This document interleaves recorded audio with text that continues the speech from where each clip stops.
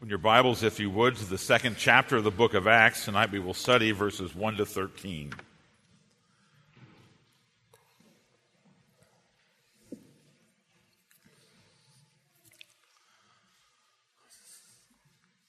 Listen now to God's holy, inerrant, and life-giving word, beginning at verse 1 of Acts chapter 2.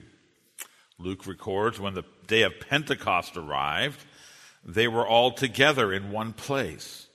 And suddenly there came from heaven a sound like a mighty rushing wind, and it filled the entire house where they were sitting. And divided tongues as of fire appeared to them and rested on each of them. And they were all filled with the Holy Spirit and began to preach in other tongues as the Spirit gave them utterance. Now there were dwelling in Jerusalem Jews, devout men from every nation under heaven. And at this sound the multitude came together, and they were bewildered, because each one was hearing them speak in his own language. And they were amazed and astonished, saying, "Are not all these who are speaking Galileans? And how is it that we hear, each of us in his own native language? Parthians and Medes and Elamites and residents of Mesopotamia, Judea and Cappadocia, Pontus and Asia, Phrygia and Pamphylia, Egypt and the parts of Libya belonging to Cyrene, and visitors from Rome, both Jews and proselytes, Cretans and Arabians. We hear them telling in our own tongues the mighty works of God." And all were amazed and perplexed, saying to one another, "What does this mean?" But others, mocking, said, "They are filled with new wine." The grass withers, the flowers fall, and the word of our God abides forever. Amen. Let's pray. Father, what a joy it is to look back through your word and distant times, and we see your great and mighty works. And what a great and mighty work it was when the exalted Christ poured out your Holy Spirit upon the church. And so, Father, we pray that we would be instructed about the gift of Pentecost. But we pray as well that we would know intimately the reality of which we read, that we might be empowered to proclaim your great deeds throughout the world. We pray in Jesus' name, amen. When most Christians look back on the first coming of Christ, they tend to think of his sin-atoning death, his glorious resurrection, and for good reason. We think of the great significance of those events, but actually there's more to what Jesus did in his first coming. His work assigned to him by the Father was not complete until he ascended into heaven. We looked at the passage in Acts that speaks of his ascension. But then the final act of the Lord Jesus Christ before the gospel age in which we are now living, the ultimate deed completing his first coming, was the outpouring of the Holy Spirit of God upon his gathered church. The book of Acts, as it pushes the gospel narrative forward from the earthly ministry of Jesus now to the ministry of the apostles, reminds us of the significance of this outpouring of the Holy Spirit. The Pentecost event was very important to the Lord Jesus. We think in what we call the farewell discourse at the Last Supper, John 14 to 16, where Jesus so emphasized that they were actually going to be better off with him not there. That was inconceivable to the disciples, that they would actually be in a better redemptive place, better spiritual place with Jesus not with them. How could that be? And he said in John 14, 6 to 7, "I will ask the Father, and he will give you another helper to be with you forever, even the Spirit of truth." And so it's important for us to realize that when Jesus departed from this earth and went into heaven, he did not hand off his ministry to others. That's a common thought.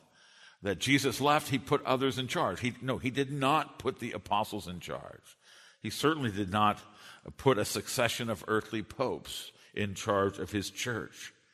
Rather, he took up his reign and at the right hand of the Father, and he began providing in a new way in light of that ascension, that exaltation, that authority to which he has ascended. And Jesus sent the Spirit as his choice provision for the church to carry on his saving work in supernatural power. I love the statement that Paul makes in 1 Corinthians 15, where he's talking about the resurrection and the certainty of our resurrection. And speaking of Christ now in heaven, he says, for he must reign. My friends, Jesus has not handed off his gospel ministry. He's not handed off his leadership or care to the disciples. He is reigning over all things on high for the church, and he has sent his Holy Spirit. We think of Jesus' last instruction before he ascended. He ordered them, this is Acts 1:4-5, not to depart from Jerusalem, but to wait for the promise of the Father, which he said, you heard from me. For John baptized with water, but you will be baptized with the Holy Spirit not many days from now. Acts 1-4. Well, this is the signature gift of the glorified Christ. As he pointed out, John the Baptist foretold, I baptize with water, but he will baptize you with the Holy Spirit and with fire. This reminds us that Pentecost, the coming of the Holy Spirit to the church, is a once-for-all, unrepeatable event.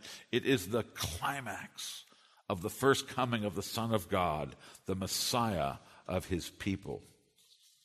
Now, the Bible presents then the coming of the Spirit of God as God's greatest gift to his people, that they might have the enjoyment of salvation life. They might be empowered for their witness to the world. Now, that might seem like a controversial statement. We might think, no, the Son is the choicest gift. No greater gift. God so loved the world that he gave his Son, but we would not want to deny the value of the gift of the Son. But the Son was given in order that through his saving work, the life of the Holy Spirit might come to the people. Essential and central as all the other saving work of Christ in his first coming, they were directed to that final end, which was, in that first coming, the gift of the Holy Spirit. How often we think of Jesus' parable on prayer in Luke chapter 11, and he compares God the Father to an earthly father, and how if children ask their earthly father for a gift, the father would not give them something wrong. If they asked for bread, he wouldn't give them a stone. If they asked for an egg, they wouldn't give them an eel. And then he concludes the parable, particularly in Luke's version. In Matthew's version, he says, if you, being evil, give good gifts to your children, how much more will your heavenly Father give good gifts to his children?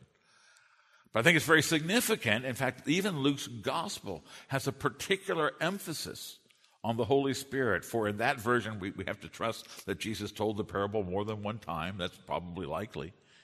And in the version that Luke chooses to record, he says, how much more, you being evil, give good gifts to your children, how much more will your heavenly Father give the Holy Spirit to those who ask them? And so as we study the Pentecost event, it is the gift of the Holy Spirit, which is itself one of the great redemptive works of God recorded in Scripture, after which the church and even the world would never be the same, but would have forever been changed. Well, we're going to do three things as we look at the passage describing the Pentecost event tonight. First, we're going to consider the coming of the Holy Spirit. And then secondly, we will need to look at the three phenomena that are associated with the coming of the Spirit at Pentecost. And then we'll conclude with some reflections on what are the significance of these things that we have read. Well, first, let's consider the long-awaited, long-promised gift of the coming of the Holy Spirit. Now, because the Holy Spirit is the third person of the divine Trinity, we always should resist the impulse to speak impersonally about the He is not an it. And so if we talk about, the Holy Spirit, we're missing something. He is a person. He has all the attributes of personality. You think in Ephesians 4:30, where Paul says, do not grieve the Holy Spirit. A force, like in the Star Wars movies, that cannot be grieved. No, it's a person. He is a person who can be grieved, and he exercises his will. He is a mighty person. And this comes off in the way this passage begins. Luke writes that when the day of Pentecost arrived, and then he tells about the Holy Spirit descending upon Christ's church. Now, the thing that we don't want to miss in that brief statement that the day of Pentecost had arrived is the notion of the time having been fulfilled. In fact, the Greek text has the same language that's used elsewhere in the New Testament about the times were fulfilled and therefore Jesus came. The same thing can be said about the Holy Spirit. The day of Pentecost had come to fruition. And so the Holy Spirit descended upon the church, an appointed time for the coming of the Spirit, no less than there was an appointed time for the incarnation of Christ. And just as the feast of Passover signified and typified and anticipated its fulfillment in the atoning death of Jesus. We think of Passover. What was the key event of the ancient Passover ritual? It was the slaying of the sacrificial lamb, the daubing of the blood of the lamb that was slain so that the angel of death would pass over their house. And so Jesus offered his life. That great atoning death he offered came at Passover, and it fit the Passover symbolism. The same is true of the Feast of Pentecost. Pentecost, also called the Feast of Weeks, was one of the three main feasts in the Old Testament feast schedule. It actually is 50 days after the day when the lambs were slain on Passover. And so, there's a symbolic logic there. You have the sacrifice of the Lamb of God being made, and then there's 7 sevens, 7 being the number of biblical fulfillment, and then there's an extra day. In fact, in many of the Old Testament feasts, there was an 8th day. And that 8th day, our call to worship tonight was the reading from John 7, when in the Feast of Tabernacles, Jesus stood in a prominent place. And he said, if anyone is thirsty, let him come to me and drink, for rivers of water will flow out of his life. That was on the 8th day, the special Sabbath at the end of the feast. That 8th day was an anticipation of the new creation, of the new age that would come when the Spirit was given. And it's their 7 sevens and then the new day. On the 50th day is the day where the harvest is celebrated. The Feast of Weeks, the Feast of Pentecost, was the celebration of the wheat harvest coming in. And if you look in the Old Testament descriptions, there's the waving of the first fruits before him. And so the idea is, and here's God's design. This is happening by God's plan, his redemptive schedule and calendar to proclaim his gospel. The Spirit comes at Pentecost, and the age of the harvest begins. Christ has accomplished his work. He has taken up his seat of authority. You think what he said in the Great Commission, all authority in heaven and on earth has been given to me. Go therefore and make disciples, baptizing them in the name of the Father, Son, and the Holy Spirit. It is the coming of the Spirit at that harvest festival, Pentecost, that initiates the ingathering of the harvest of the victorious Christ as he reigns in heaven. Now, Luke makes a special note here that the Spirit came suddenly. Now, again, that word highlights his personal initiative. Not to mention Christ's ruling agency in sending the Holy Spirit. Verse 3 says that the disciples were sitting, actually into verse 2. It came to the empty house where the disciples were sitting. And I think we have this idea that the disciples must have been in especially fervent prayer that day. Because they were really on their game, as it were. And because they were praying with particular fervor and they got it just right, therefore, as the result of their labors, that they and we speak this way, they prayed down the Spirit. That's not what's happening here. It's the sovereign Spirit. Actually, if he says they were sitting, they might have been having conversation around a meal. They might have just been reading the news, as it were. The emphasis is not on what they were doing. The Pentecost gift does not come because they had activated it by their spiritual machinations. No, at the time appointed, the harvest begins, and the Holy Spirit, he comes. He comes, not called down, but rather on the timetable of the Trinity. He appears so that his work would be made known. And Luke tells us that when this great event took place, they were all filled with the Holy Spirit. And so the coming of the Holy Spirit is the pouring out of God's presence in the lives of his people as the gift of his love. Bruce Milne, I think, is helpful when he says he is not so much a general spiritual power or force. No, he is a personal, indwelling companion for the people of God. And it is an act of love on the part of the Father and of the Son and of the Holy Spirit. It is a gift of empowerment and provision. Keith Warrington says this: the Spirit wants to do them good before he facilitates their doing good to others. Oh, he comes to facilitate their ministry. But before that, it's just an act of love and goodness of the Father. He blesses them with his presence before they bless God with their praise. Now, Pentecost, of course, is this once-for-all act by which the Spirit of God comes upon the church. There's a tendency, I think I mentioned this in a previous sermon, for the idea of the baptism of the Holy Spirit. It's one of the many descriptions that's used. Actually, that terminology is not used in this description, but Jesus had used it. I think in popular evangelical parlance, the baptism of the Holy Spirit is primarily thought of something that happens in my own experience. It happened in your experience at a certain time. It happened in other person's. And I suppose the best form of that sees the baptism of the Holy Spirit corresponding to the conversion of a believer.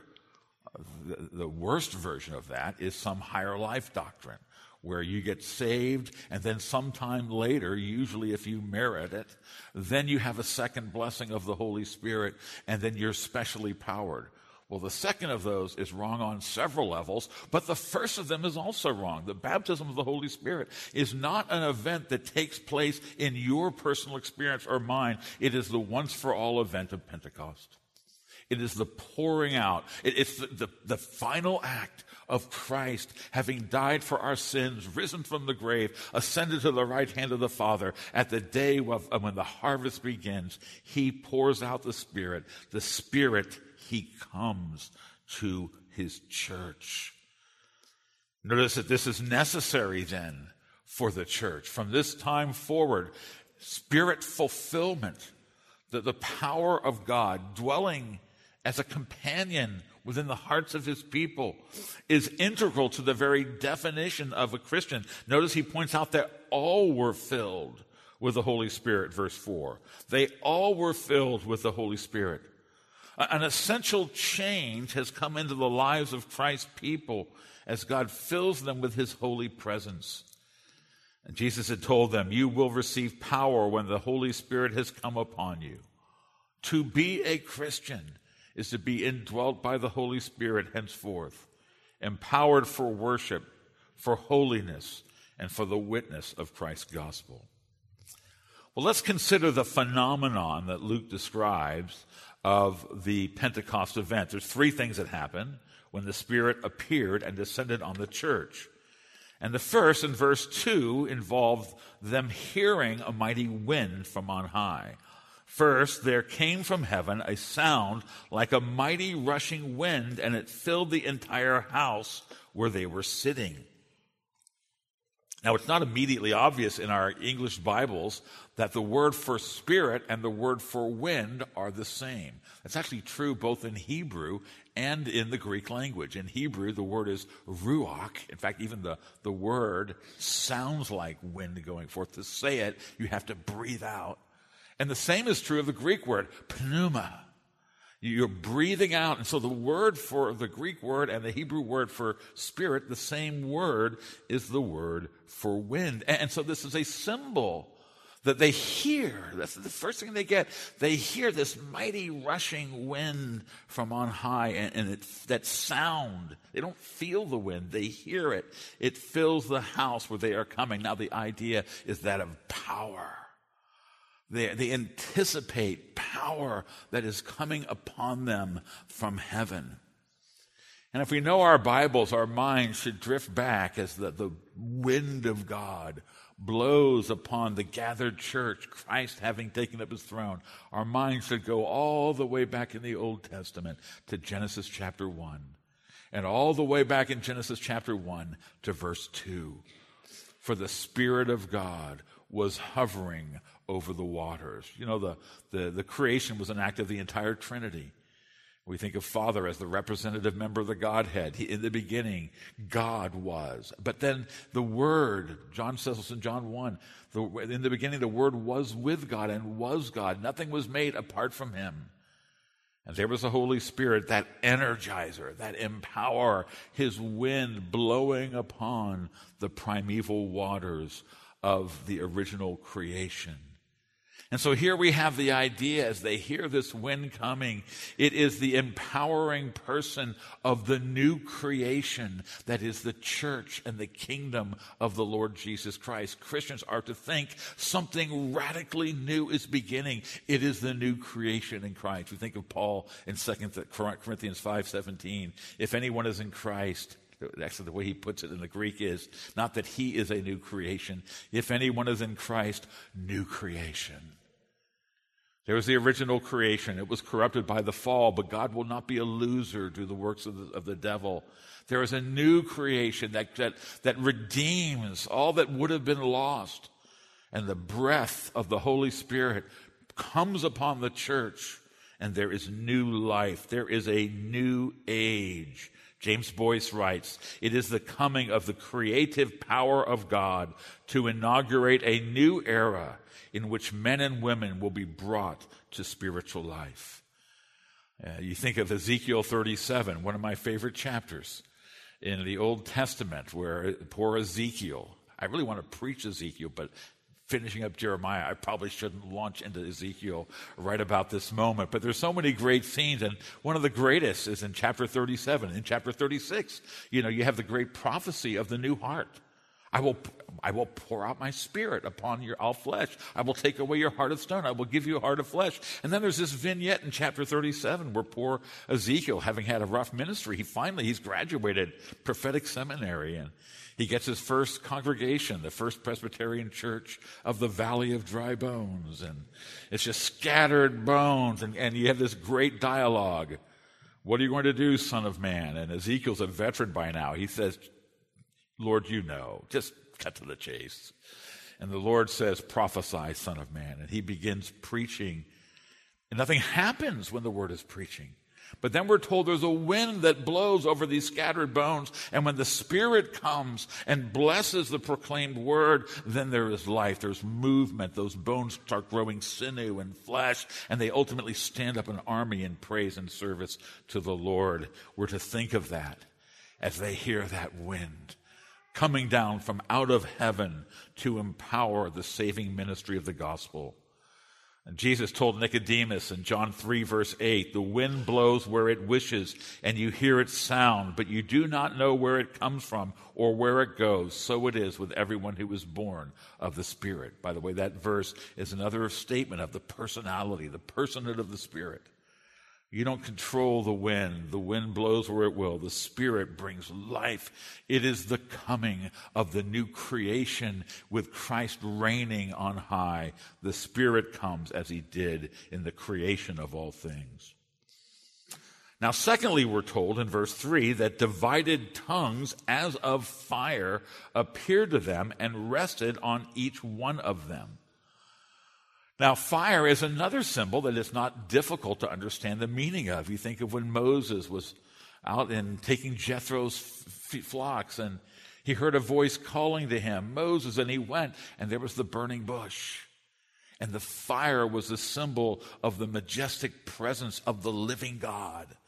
In fact, the historic emblem of the Reformed churches, emphasizing the self-existing, self-sustaining sovereignty of the holy God, the emblem of the Reformed churches has been ever since the burning bush. The fire did not come from the bush, nor did it consume the bush. It was the majestic being of God in his presence.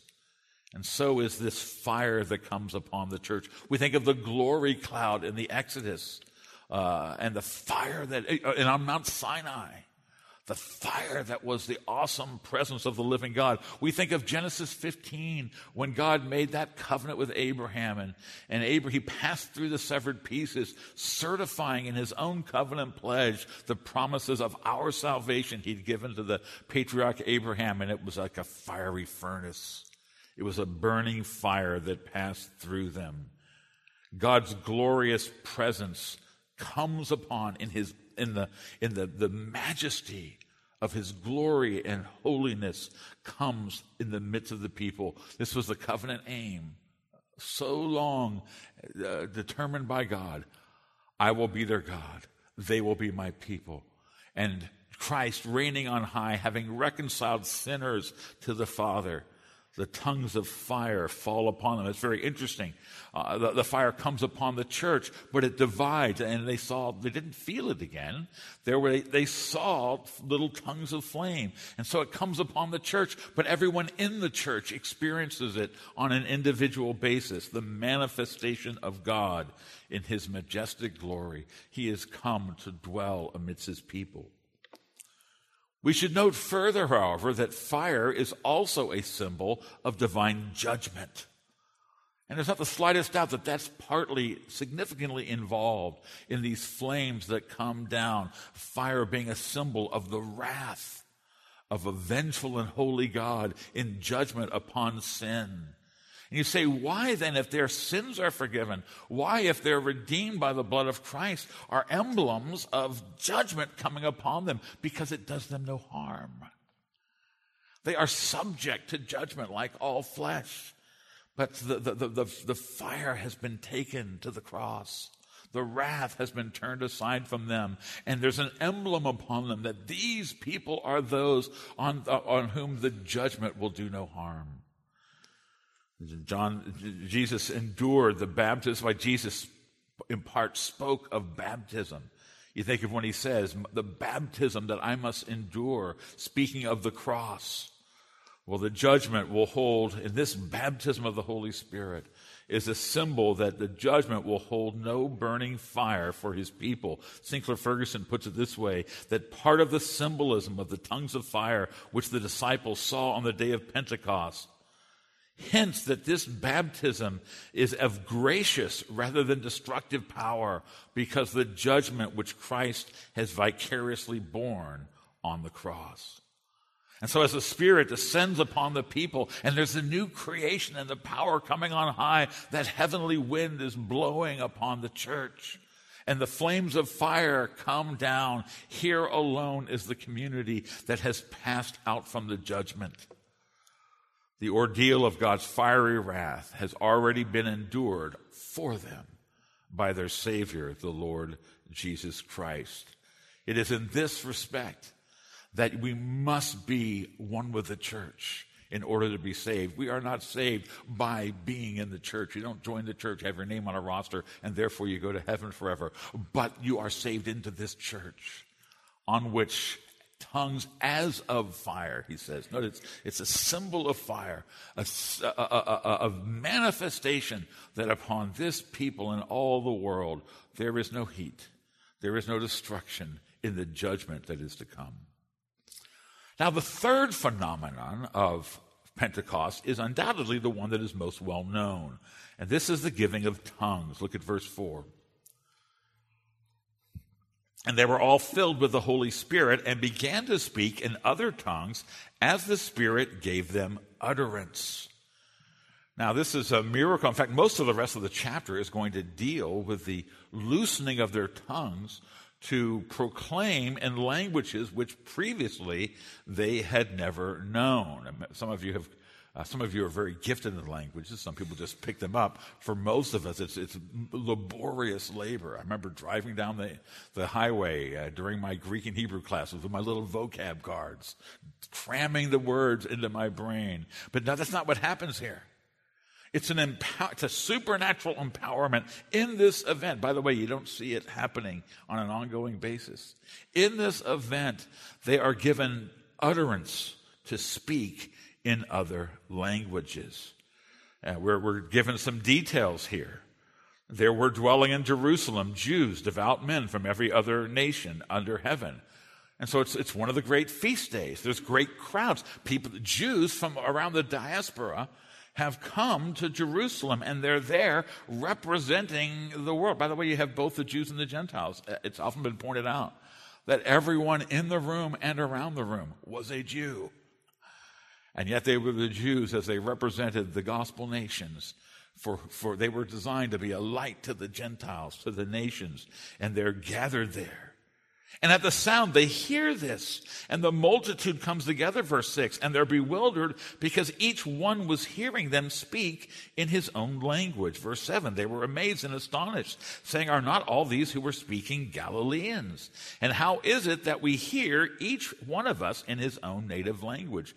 Now, I think we need to be clear that the miracle of Pentecost was not one of hearing, but one of speaking. We're told that they were given this ability. They began to speak in other tongues, and the people who were gathered there. In fact, that's why they were assembled, was that they would hear this manifestation of the coming of the Holy Spirit, that power for witness that Jesus had foretold, that the gospel message would go out into the entirety of the world. Bruce Milne writes, the outpoured Holy Spirit will translate the tongues of fire into the living, supernaturally moving tongues of these human witnesses to the saving acts of God in the Lord Jesus Christ. And so here we see, I've mentioned already that the Spirit is first and foremost a gift. It is God's gift of communion with himself. And Jesus has come to reconcile us to the Father. God gives us the loving gift of the indwelling Holy Spirit to be our companion, God with us. And we have communion with him. But when we speak of the agency, the purpose, the most important thing we will see is to empower them to bear testimony to the gospel of the Lord Jesus Christ.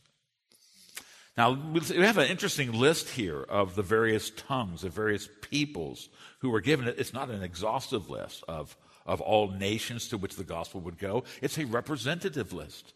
And Luke seems to be working roughly from the east to the west. You start off with the nations of Mesopotamia, the Parthians and the Medes and the Elamites and the residents of Mesopotamia. You start there. Then you start coming into Asia Minor and the Middle East, Judea and Cappadocia, Pontus and Asia. They're in groupings. It's going to move to North Africa, to some of the other lands. It's going to move towards Rome in the Mediterranean. That's what we see here. It is the anticipation of the fulfillment of the promise that Christ's gospel and his praise would be extended to every nation, every tribe, every tongue. It is the power of the Holy Spirit that witness might be given. Well, many people want to know or make connections between the tongues that are spoken. This one time, by the way, never, when Peter, it is significant, by the way, the next thing that happens is that Peter goes out and preaches. That tells the significance to all these people, and he preaches in Aramaic. He doesn't preach and he doesn't display. There's not an ongoing display. The point is not that the gospel works if you're able to speak in tongues. No, it's a symbolic demonstration of that purpose for which the gospel will be given, that the gospel would go forth to every tongue, every tribe. And immediately, starting in verse 14, the Apostle Peter begins preaching the gospel. And so what's the connection here to 1 Corinthians 14, where the Apostle Paul talks about, in fact, it's only in that one church that we know of, the Corinthian church, only in that book, where we have the gift of speaking in tongues. And it's not entirely certain to what extent that we can connect the two. Some people will argue it's a completely different event. And often the argument's made that when Paul's speaking about later on the speaking of tongues, which they were certainly doing in Corinth, that they were using an angelic language. That probably is not true, because he speaks there of them using the different languages of the world. It's a very interesting thing that phenomenon is found in one of the earliest letters of the Apostle Paul, only in that local situation of the Corinthian church. It's very hard for us to know what to make of it, except for Paul's own teaching there, that in that case it was given, the gift of tongues was given, and they were speaking in languages they did not know. I think the right way to read 1 Corinthians 14 is they were normal languages they did not know. They needed to be interpreted. Paul's actually writing to say, let's not too much of that, because it's better to prophesy in a language where people understand you than in a language where they don't. And it needs an interpretation. But the most important statement is made in verses 21 and 22 of 1 Corinthians, where Paul says, in fact, I suspect that this is the reason why, in a limited way, during those apostolic times, this church was given this gift. I do not believe it's an enduring gift, any more than the gift of healing. It's one of the apostolic matrices of gifts, because it was a sign of judgment to the unbelieving peoples, and especially to the unbelieving Jews. Here's what Paul says in 1 Corinthians 14, 21 to 22. In the law it is written, by people of strange tongues and by the lips of foreigners will I speak to this people.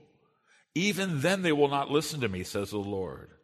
And Paul says, thus tongues are a sign not for believers, but for unbelievers. Now that's later in the church age, where Paul says it's actually a rebuke that the Jewish people, having rejected Christ and the gospel, well, then they will hear. Remember Jesus saying that he'll wipe off the dust of his feet, take it elsewhere. They will hear the gospel in tongues they do not know. That's a later event, and yet that's part of it here too. The languages of the world, that the Gentiles receive the gospel after it has been rejected by God's ancient covenant people, even though these are all Jews who are being brought into the new creation. Well, let's consider, thirdly, the significance of what we read here. We see the phenomenon. We see the coming of the Holy Spirit, the sovereign Spirit, on God's timetable to make the point and to do the work He desires. He comes. He fills all the church.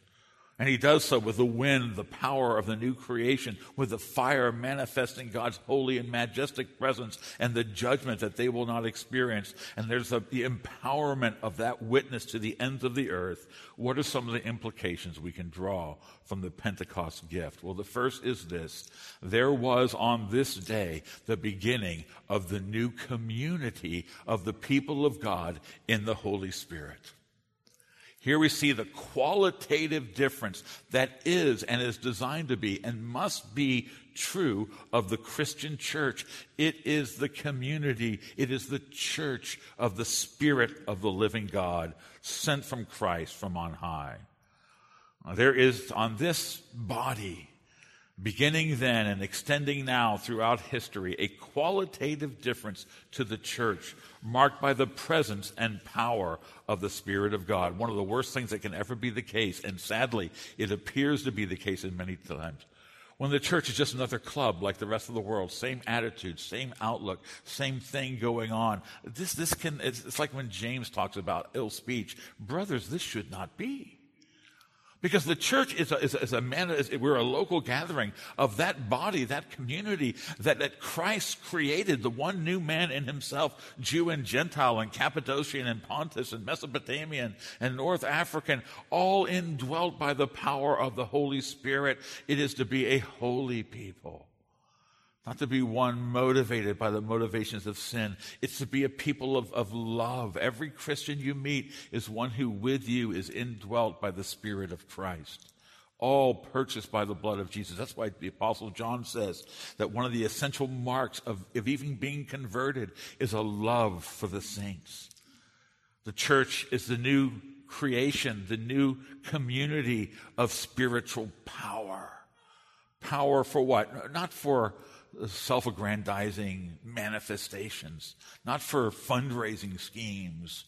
No, power for godliness, power for life, power for the worship of God in spirit and in truth, and for the proclamation of the gospel to the ends of the earth. I love how Paul put it in 2 Corinthians 3:18. Here's what he has to say about the new community created by Christ at Pentecost in the coming of the Holy Spirit. He says, we all, with unveiled face, beholding the glory of the Lord, are being transformed into the same image from one degree of glory to another. For this comes from the Lord. Now, by Lord, he means the exalted Jesus Christ, who is the Spirit.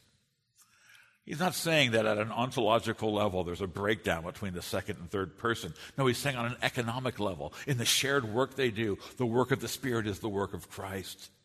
Christ's work is seen in the power and the work of the Holy Spirit as we are being conformed into the image of the holiness of God in Jesus Christ. And it's often reflected upon, and rightly so, that what we see as the Spirit falls upon the church and their tongues are loosened so that they can speak in the tongues of many different kinds of people is a reversal of the curse of God that came in the Tower of Babel, Genesis chapter 11. It's really I think we don't give proper significance to the historic implications of Genesis 11. The Tower of Babel is a vitally important part of the Christian worldview, that man in his pride sought to find his own way to divine glory, and God came down and he confused their languages so that there's division. It's very interesting that right there with the Tower of Babel, chapter 10, chapter 4, is the Table of Nations. And that's where you get the divided world. That's where strife and nationalism and tribal hatred comes from, the judgment of God upon an idolatrous people who sought to make a name for themselves in rebellion to God. He confused their languages. But you see what the church is? It is the undoing. People come out of the world. That's the world we live in. A tribalistic world on so many dimensions. Where I'm in, you're out. Hatred and strife. And the church is a different community. We come in, and it's not about what nation you're from. It's not about your social class. It's not about your race. These ways of thinking are an affront to the Holy Spirit. Christ is all and is in all. The Holy Spirit has come. There's a new creation in the Pentecost gift of the Lord Jesus Christ, and all of his people gain new identities, and they are one. I had an experience of this when I was in the Army. I had many experiences like this, because we'd be off duty when I was a young officer, and we'd be in some social event. And usually you'd be in a large grouping, there'd be the normal divisions. There's the white guys in that corner, there's the black guys in that corner, there's the preppy guys in that corner, and then there's the soldiers in another corner, and there are all kinds. And we had a shared experience and a bonding in our shared mission and the ethos that we've been indoctrinated into, and the way of acting and thinking. We felt more comfortable with a fellow soldier of any race, of any class, of any nationality than we did with our old social groups. Well, in an entirely new way, that's to be true of the Christian church. That we're no longer marked by the divisions of the world. We speak a common language, maybe not the same earthly language, but we speak the Word of God. We go to Peru, often their worship songs in Peru are mainly psalms and then scripture songs. And my Spanish, despite 4 semesters in high school and 4 semesters in college, is effectively unfunctional. Buenos dias, buenas tardes, buenas noches. I got those down. After that, I'm in trouble. But I love it when they're singing in Spanish the scripture songs so I can figure out where they are. And it's not my particular tongue, but it's my language. And I'm able, maybe in the second verse, to kind of know what I'm singing about. And why? Because it's the Word of God. That's our language. It's what's written on our hearts by the Holy Spirit. Here alone are where God's solution is found. The pouring out of the Spirit of truth, the Spirit of life, the Spirit of holiness, the Spirit of unity. This is the new community that the church is designed to be. At Babel, John Stott says, human languages were confused and the nations were scattered. But here at Pentecost, the language bearer was supernaturally overcome briefly as a sign that the nations were to be gathered together in Christ. Every nation, every tribe, every people, every language. That's the language. That's what's said in Revelation 7. Where we have that vision of the glorified church on the hill, dressed in white with palm branches in their hands. It will be all that was scattered at Babel, all regathered in the church of the Lord Jesus Christ. That's the first implication. It tells us so much of what we are and what we are to be and what we are enabled to be, because the Spirit has come to the church at Pentecost. Secondly, I mentioned it already, clearly this is a sign that the missionary harvest has begun. You will be my witnesses when the Holy Spirit has come upon you, Jesus said, and the gospel is to go to the ends of the earth. And so the entire age of the world, from Pentecost to the second coming of Jesus Christ, is distinctively the age of the Spirit for the spread of the gospel throughout the world. In Luke's version of the Great Commission, Luke 24, 47 and 48, Jesus points out to the disciples that there's three things that have to be done for the kingdom of God to come, and he notes that two of them have already happened. The Son of God must die for our sins, and he must rise from the dead. But the third must happen is the repentance and forgiveness of sin must be proclaimed in his name, beginning at Jerusalem to the ends of the earth. And it is for that purpose that the age of the world in which we have spent our entire life exists. I'd like to point out as well that of the three things Jesus mentions, two of them he performs for us unilaterally. You and I did not help with the cross. You and I were not there. We did not empower. We did not participate in the resurrection. But with the spread of the gospel, he places it in the hands of the church. And he pours out the Spirit that loosens our tongues, as it were. And there's a lot of things that our lives are about. You have your vocation. I have my vocation. We've got all kinds of local things. We together, and each one of us, have the great calling of the missionary expansion of the gospel of the Lord Jesus Christ. My friends, a Christian church is therefore a lighthouse.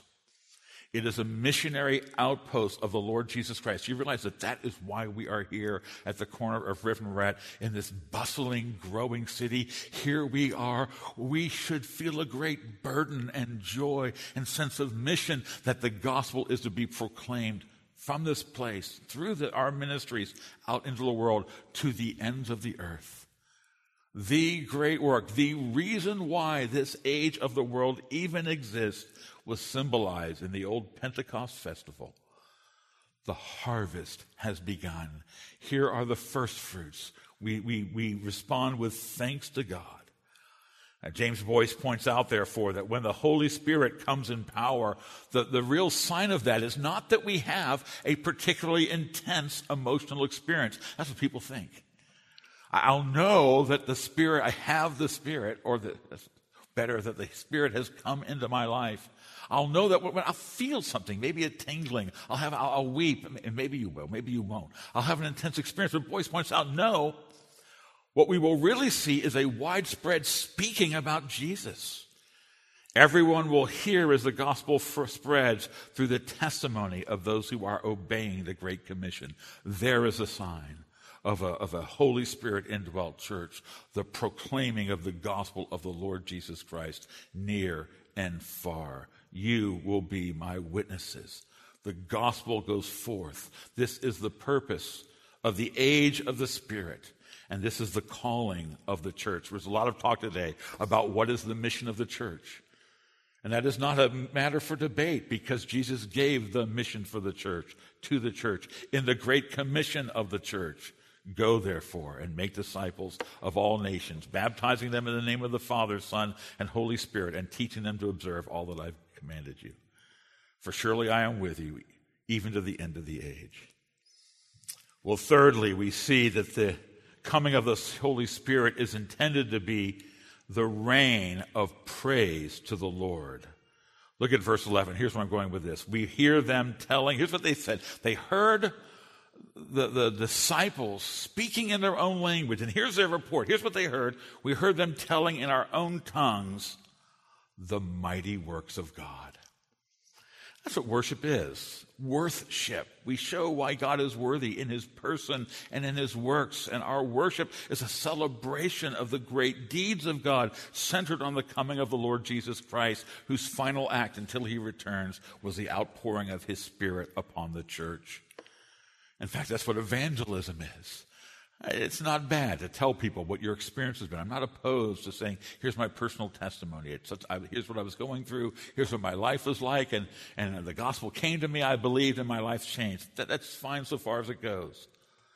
But our witness to the world is of the mighty deeds of God, one of which is the coming of Pentecost, centered on the gift of his Son, the birth, the life, the sin-atoning death, the glorious resurrection of Christ, his ascension to the right hand of God, and his outpouring of the Holy Spirit, that is our witness, and that is the praise that we give to God. I love how it ends. And all were amazed, perplexed, saying to one another, what does this mean?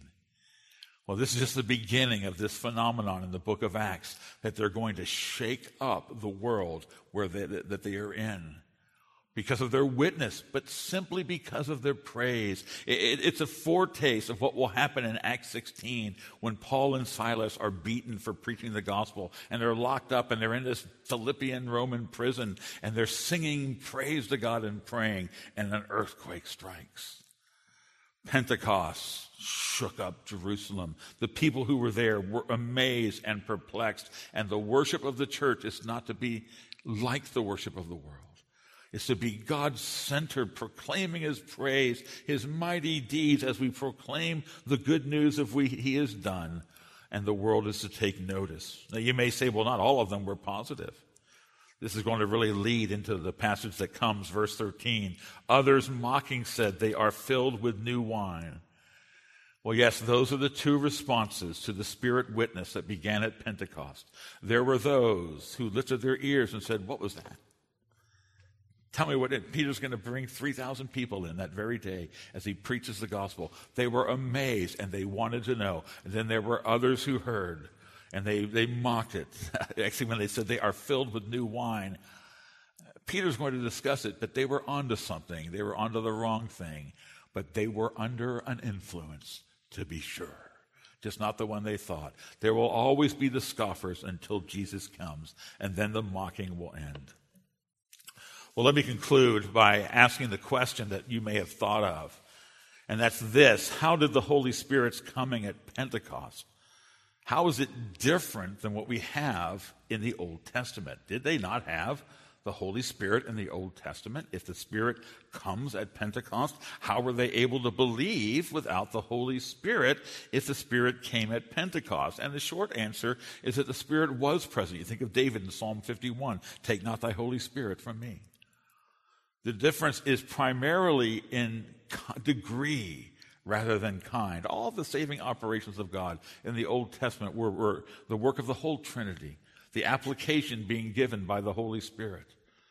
But it's a dripping faucet that now is turned to full bore. And the intensity of what comes at Pentecost is so that it's not merely for the needs of the disciples, but for the witness they will give, as was never given in the Old Testament, to the ends of the earth. I want to conclude with an illustration given by Derek Thomas, and it's about the dam that was built in 1953 in Egypt on the Nile River, the Aswan High Dam, 370 feet high, 11,000 feet across. President Nasser wanted electrical power for Egypt, and so they built this, one of the great wonders of the 20th century, the Aswan High Dam.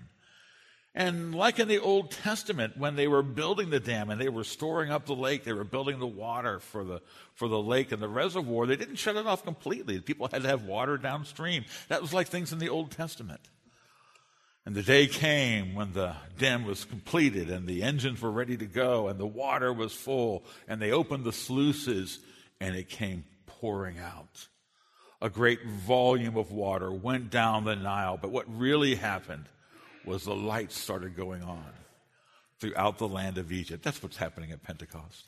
Yes, there's an outpouring. The degree of magnitude is so much greater. Christ has poured out the Spirit from on high upon his beloved church. But you know what has happened? Power has gone. Through the church, by the gospel, through the word of God, power so that the people living in darkness will be bathed in light. The light of the good news that Jesus has come, that God has loved sinners. He sent his Son to die for their sin, that they might be forgiven through his blood, that they might be justified in his name, that they may have life. The coming of Pentecost was the erecting of power in and through the church from on high, that light would shine throughout the world. Well, my friends, that's our identity. Our identity is in Christ. But our calling is clear. You are the light of the world, Jesus said. And like that dam, when it is opened, he has provided the power. Let the light shine from the Word of God, from heaven, through the church, so that sinners are saved, that those living in ignorance and darkness would see the light of the glory of God in the face of Jesus Christ. And seeing them, they would be gathered into the harvest until he comes. Father in heaven, we thank you for this opportunity to study Pentecost and to see the great things you've done and to see where we fit into this world. We thank you for the Holy Spirit. We thank you that you have loved us and you have come to have communion with us, dwelling in us by your Spirit. We thank you that you have empowered us for the witness you've called us to give. Oh, Father, make us yielding to the life of the Spirit and to the witness he intends that individually and together we would give. We pray this in Jesus' name. Amen.